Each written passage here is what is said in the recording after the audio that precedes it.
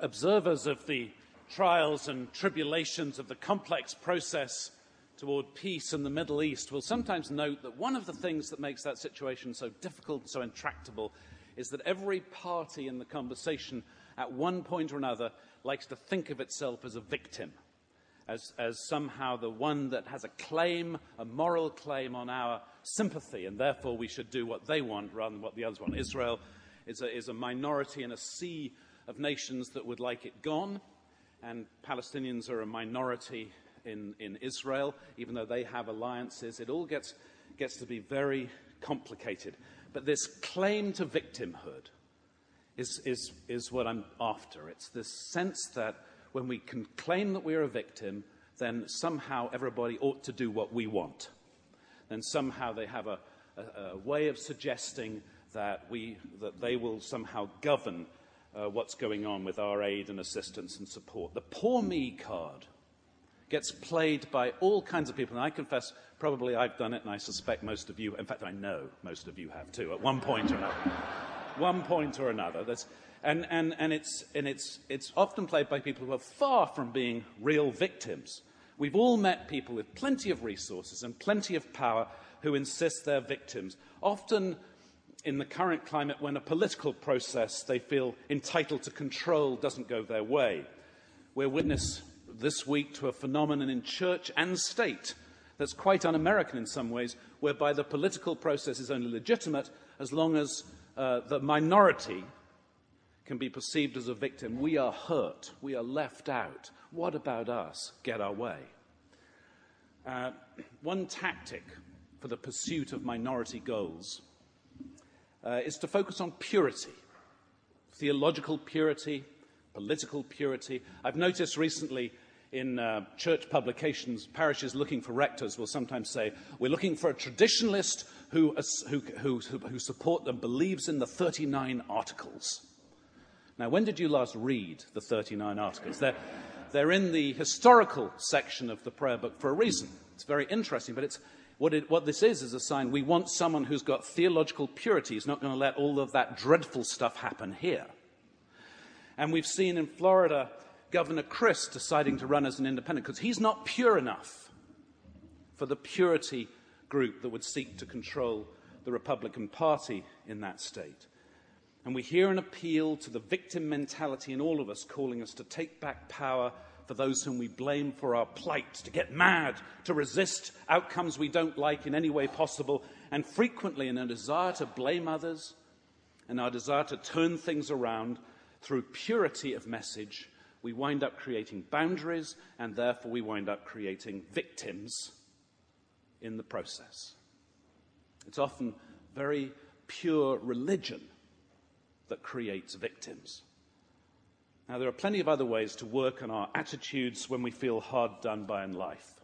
A journalist called Ben Sherwood has written a remarkable book called The Survivor's Club, in which he counsels taking challenges in life one step at a time and remembering that however isolating a crisis can feel, and if you've ever been in a crisis, you know you can often feel very, very alone, there's a kind of universality in suffering. He reminds us that nothing can substitute for finding purpose, and that crisis is not a time to waste breath, complaining, or waste time sitting still. Those of us who look to Jesus' death on the cross know quite a bit about not responding as a victim, even if we are in fact being victimized. He goes to the cross not giving assent to the powers that are seeking to manage the anxiety in society by putting him to death. And we need no more have the attitude of a victim than Jesus did. And he certainly doesn't go about manipulating others to do his will or to share his point of view.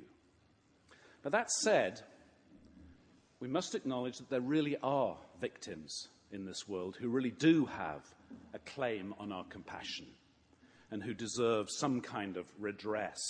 The other side of the gospel that calls us beyond our regressive tendencies to claim victim status and blame others when life isn't going our way is the reminder that victimizing others is never okay. Love one another, says Jesus. Love one another. In John's gospel, we hear a lot about the Jews this, the Jews that, As I said to the Jews, so now I say to you, where I am going, you cannot come. And that saying, and 100 like it, have over the centuries, as we all know, given Christians a sense of being justified when things are bad by persecuting Jews, when all that was really going on was that Christians having a hard time were once again creating scapegoats and victims.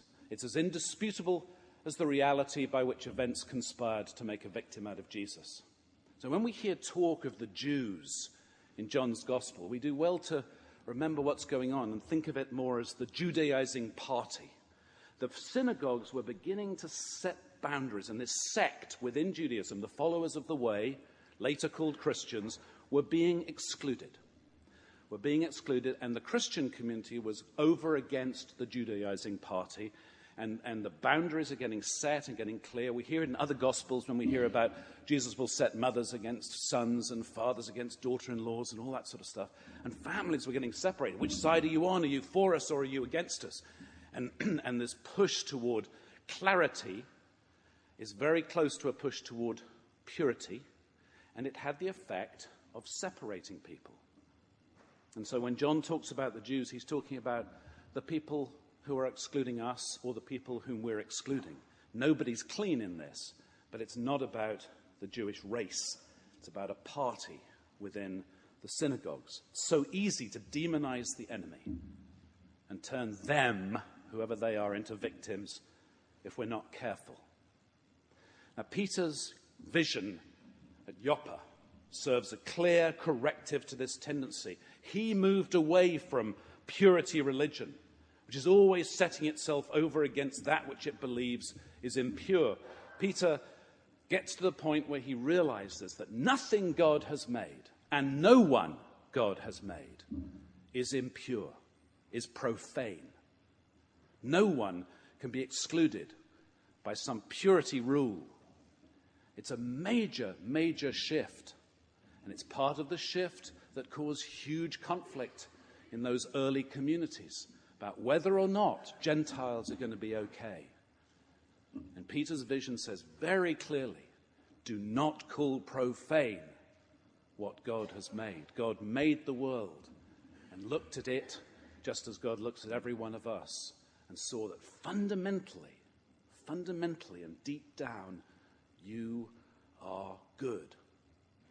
Everyone good. No longer may purity of religion, purity of doctrine, purity of religious practice, our purity in relation to them, no longer may those boundaries be the basis for despising and so victimizing others. So where we're left is recognizing that there clearly are victims in this world, and that wherever possible some kind of redress is in order.